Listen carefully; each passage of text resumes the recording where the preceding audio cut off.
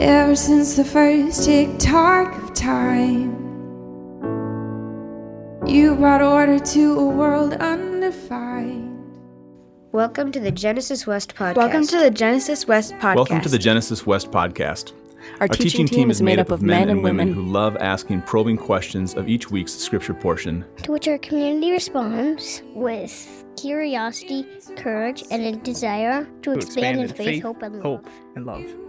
We follow the Revised Common Lectionary, and we follow the church calendar, because they anchor us in something which can hold us, no matter what life throws our way.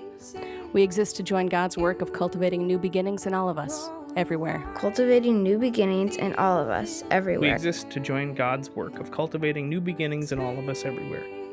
We hope you enjoy this week's teaching. We hope you enjoy this week's teaching. We hope you enjoy this week's teaching. This morning's second reading is from 1 Corinthians chapter 2, verses 1 through 12. When I came to you, brothers and sisters, I did not come proclaiming the mystery of God to you in lofty words or wisdom, for I decided to know nothing among you except Jesus Christ and him crucified. And I came to you in weakness and in fear and in much trembling. My speech and my proclamation were not with plausible words of wisdom, but with a demonstration of the Spirit and of power, so that your faith might not rest on human wisdom, but on the power of God. Yet among the mature we do speak wisdom, though not a wisdom of this age or of the rulers of this age, who are doomed to perish. But we speak God's wisdom, secret and hidden, which God decreed before the ages for our glory. None of the rulers of this age understood this, for if they had, they would not have crucified the Lord of glory. But as it is written, what no eye has seen, nor ear heard, nor the human heart conceived, what God has prepared for those who love him. These things God has revealed to us through the Spirit. For the Spirit searches everything, even the depths of God. For what human being knows what is truly human except the human spirit that is within? So also, no one comprehends what is truly God's except the Spirit of God. Now we have received not the spirit of the world, but the Spirit that is from God, so that we may understand the gifts bestowed on us by God. The word of the Lord. Thanks be to God.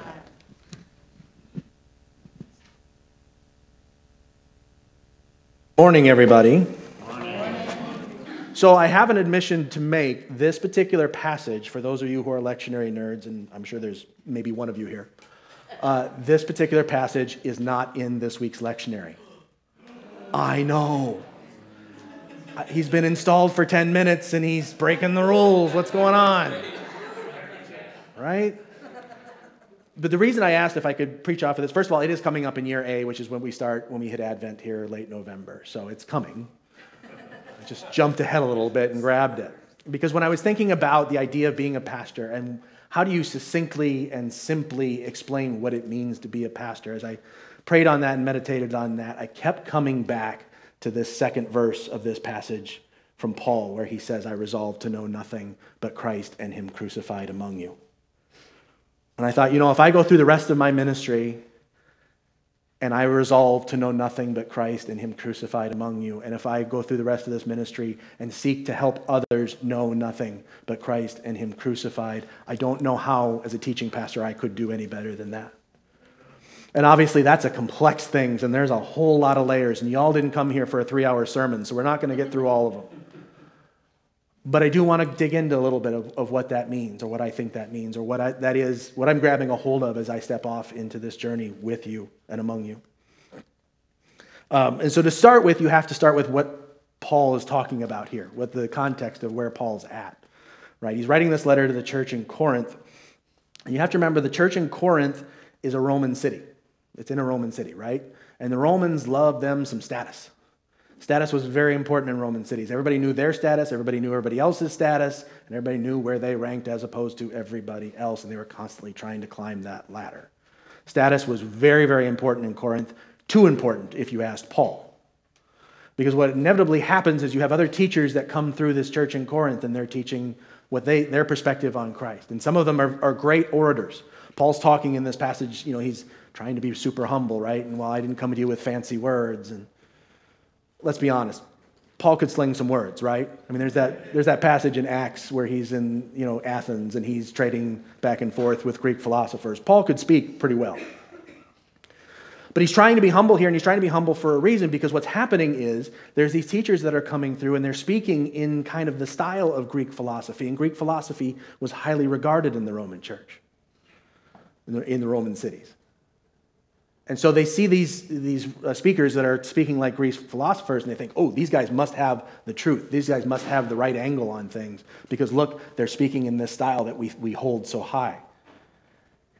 And part of their status becomes, okay, which teacher am I following? And Paul's pushing back hard against that in this passage. He's pushing hard against that, and he's saying that, he's trying to remind them that the power of God lies not in fancy words. It lies not in human wisdom, which is his phrasing of what would be Greek philosophy. The power of God is found in knowing Christ and knowing Christ crucified and resolving to know nothing but that. That's where the power of God resides. Not in human wisdom, not in fancy words, but in knowing Christ and knowing Christ crucified. And Paul's trying to take a very humble approach to that. Why is that important? That's important because as human beings, of course, we're never going to fully understand Christ and Christ crucified in our lifetimes. Our lifetimes are just too short. And we're imperfect beings. And as imperfect beings, we can never fully know Christ. So you have to approach this with a certain sense of humility. There's a theologian by the name of Scott McKnight who wrote this. He says, when we become strident in our words, or when we bully those who do not conform to our ideas, we cease Christian community and fall for the way of empire.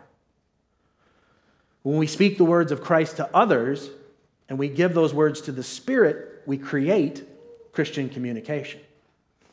You're going to see a lot of different styles of people preaching up here. I preach different than Kara. Kara preaches different than Allie. Becky's going to preach different than all of us.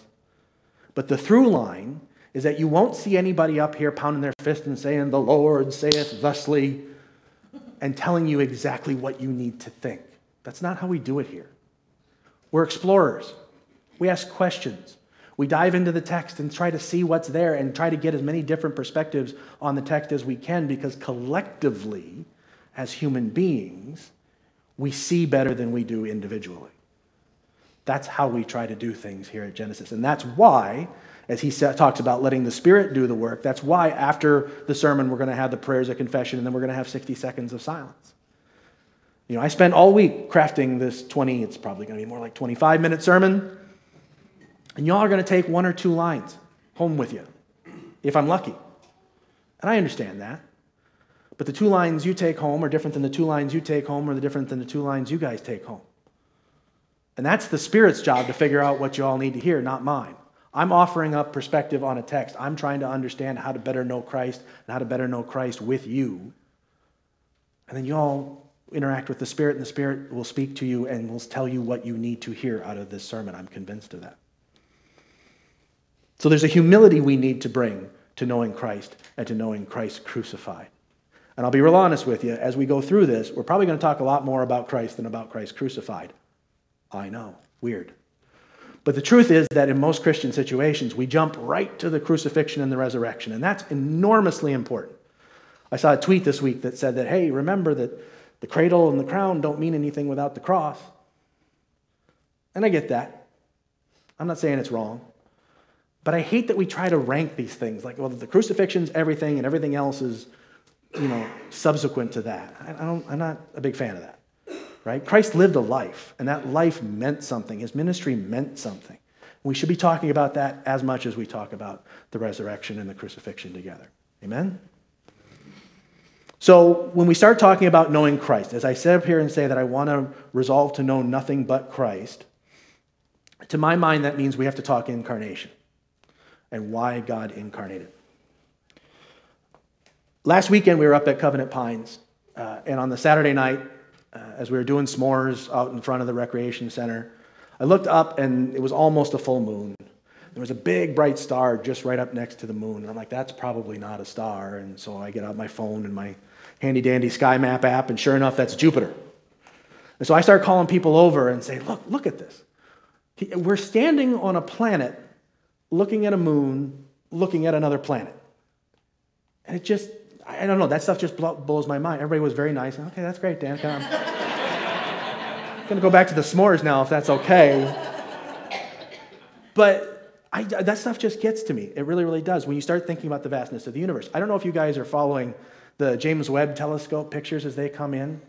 My goodness. Psalm 19 says that the heavens declare the glory of the Lord. I don't know what better way to describe these things.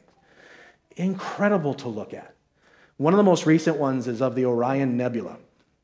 And if you can picture the constellation Orion in your mind, it's the hunter with the bow and the 3 stars that form the belt. Everybody's familiar with that. And then there's a sword coming off of the belt. And at the tip of the sword, if you looked at that patch of sky far enough away, there's this thing called the Orion Nebula, which is a bunch of dust and gas and new baby stars being born constantly. And we had seen it before, but James Webb took a sharper picture than we've ever seen of this thing before. And it told us that this nebula is 1,350 light years away. Which sounds like a lot, but how do you get your head around that number? I'll tell you how to get your head around that number.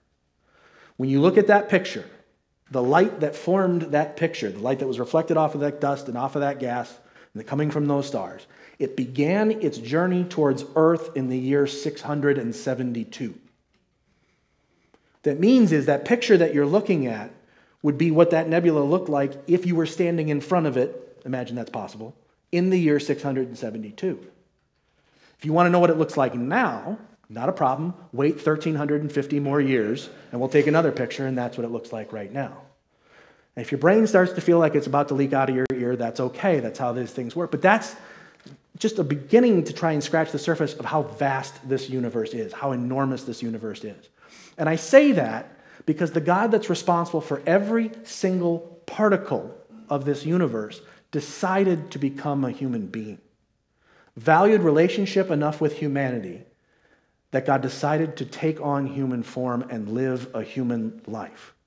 Why would the God responsible for this enormous universe, this beautiful, vast, overwhelming universe, decide to become a little tiny human being on this little indescript rock in the middle of an indescript solar system in an indescript galaxy?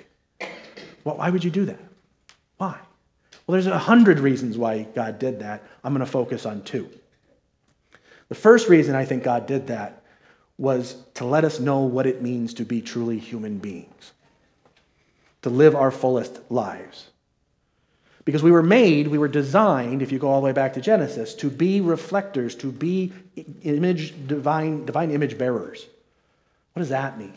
It means that if the very nature of God is love, if at God's core God is love, our job is to absorb that love and pour it out to the rest of creation. That's what we were made to do. And sin showed up and clogged up the works, and things don't work how they're supposed to work. So how better for us to understand what it's supposed to look like than God's self, taking on human form and becoming one of us?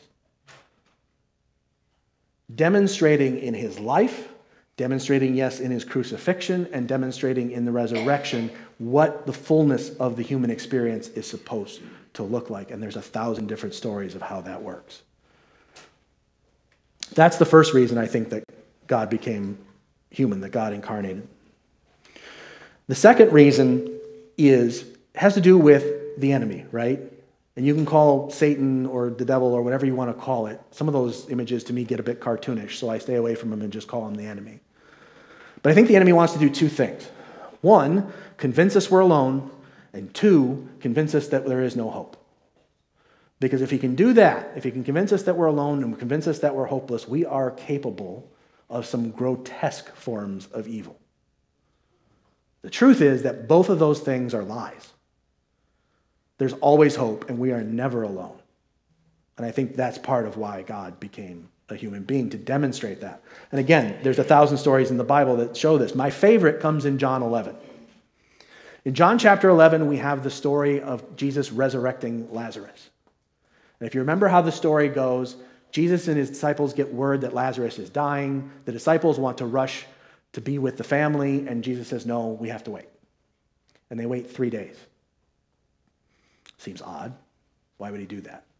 But then they go to the city where Lazarus and his family lives, and as they're approaching the city, Lazarus' sisters come out. Mary comes out and says, Rabbi, if you'd only been here, I know you could have saved my brother. Martha comes out and says, Rabbi, I know if you'd only been here, you could have saved my brother. And Jesus expresses almost surprise and says, well, don't you understand about the resurrection? And they, yeah, I understand. And they think he's talking about end times. They think he's talking about, the wrapping up of things. Yeah, I know we'll see Lazarus again. I understand that. He's not thinking about that. He's thinking about right now because he knows he's about to raise Lazarus from the dead. He knows that all of the suffering and all the pain and all the grief and all the overwhelming emotion that he sees being poured out is about to be turned upside down and turned into joy and turned into celebration.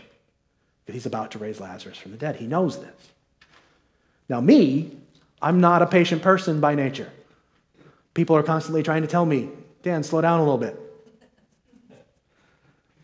So I would get to the getting, man. I mean, I'm showing up. Let's get this guy raised. Let's go. I'm not, messing around. That's not what Jesus does. Instead, he takes a moment and he's observing the pain and the grief and the heartache and all of the emotions that people are feeling as they're thinking of their lost brother Lazarus. And in one of the shortest verses in all of the Bible, it says, and Jesus wept. Why? Why would he weep? He's about to raise Lazarus from the dead. Again, he's about to turn all of this pain and suffering and heartache into joy and celebration. Why would he weep? I believe God wept in that moment.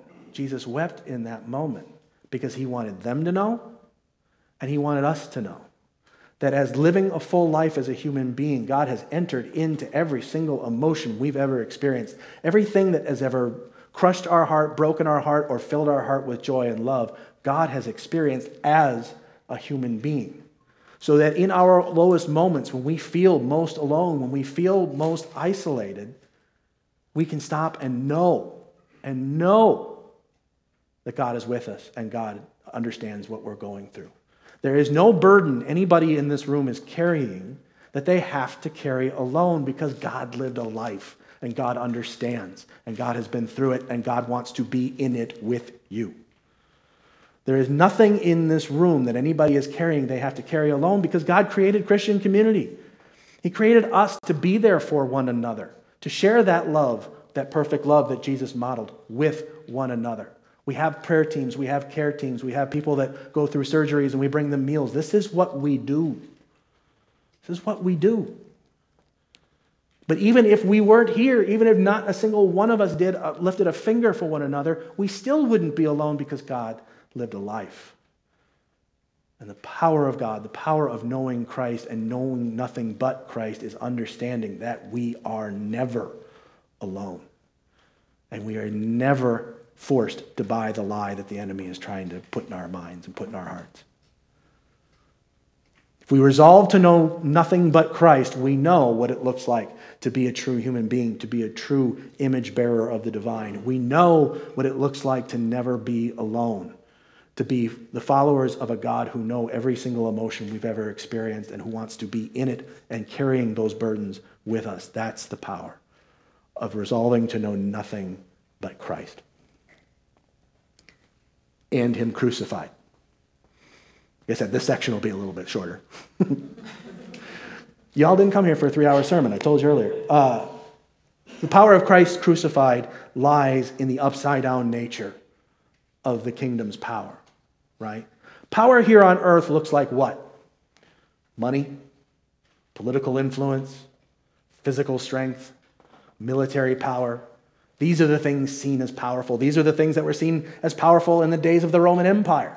Jesus was nailed to a cross as a sign of that empire's strength. And yet at the weakest moment, as it appeared to be the weakest moment of Christ's life, as he lays bruised and battered and nailed to a cross, it was the strongest moment in the history of the kingdom.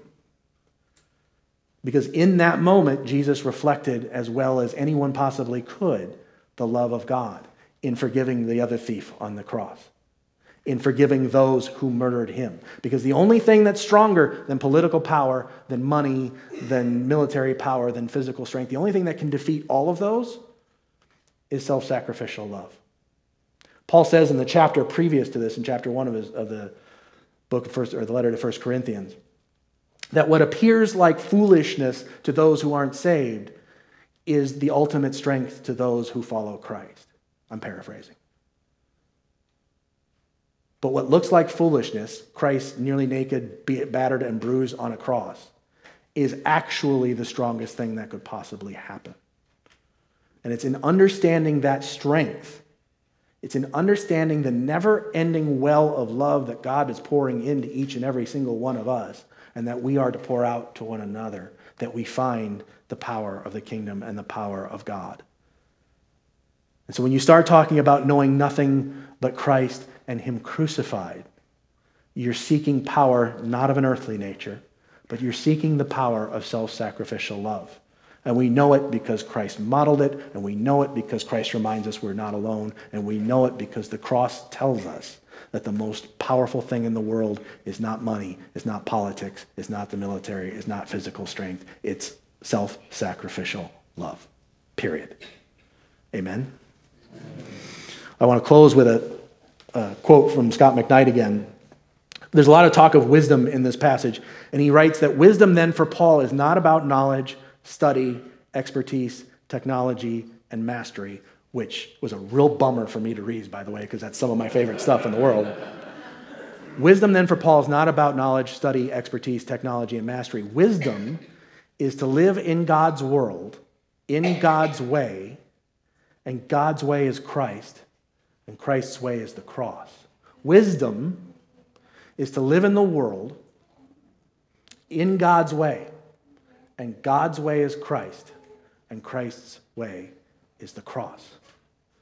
I stand here before you today, and I will stand here before you going forward, and I resolve to know nothing but Christ and Him crucified, because that teaches me what it means to be a full human being. It teaches me that I am never, ever alone, and it teaches me that the true power of God is found in self-sacrificial love. And that teaching, it's my job to share with all of you, and I'm grateful, so grateful for that opportunity. Amen? Amen. Thank you for listening to the Genesis West podcast. If you find yourself nearby on Sunday, we'd love for you to join us for worship. We meet at Elam Church Center in Robbinsdale, Minnesota. If you have any questions or would like to connect with us, please visit us at www.genesiscov.org.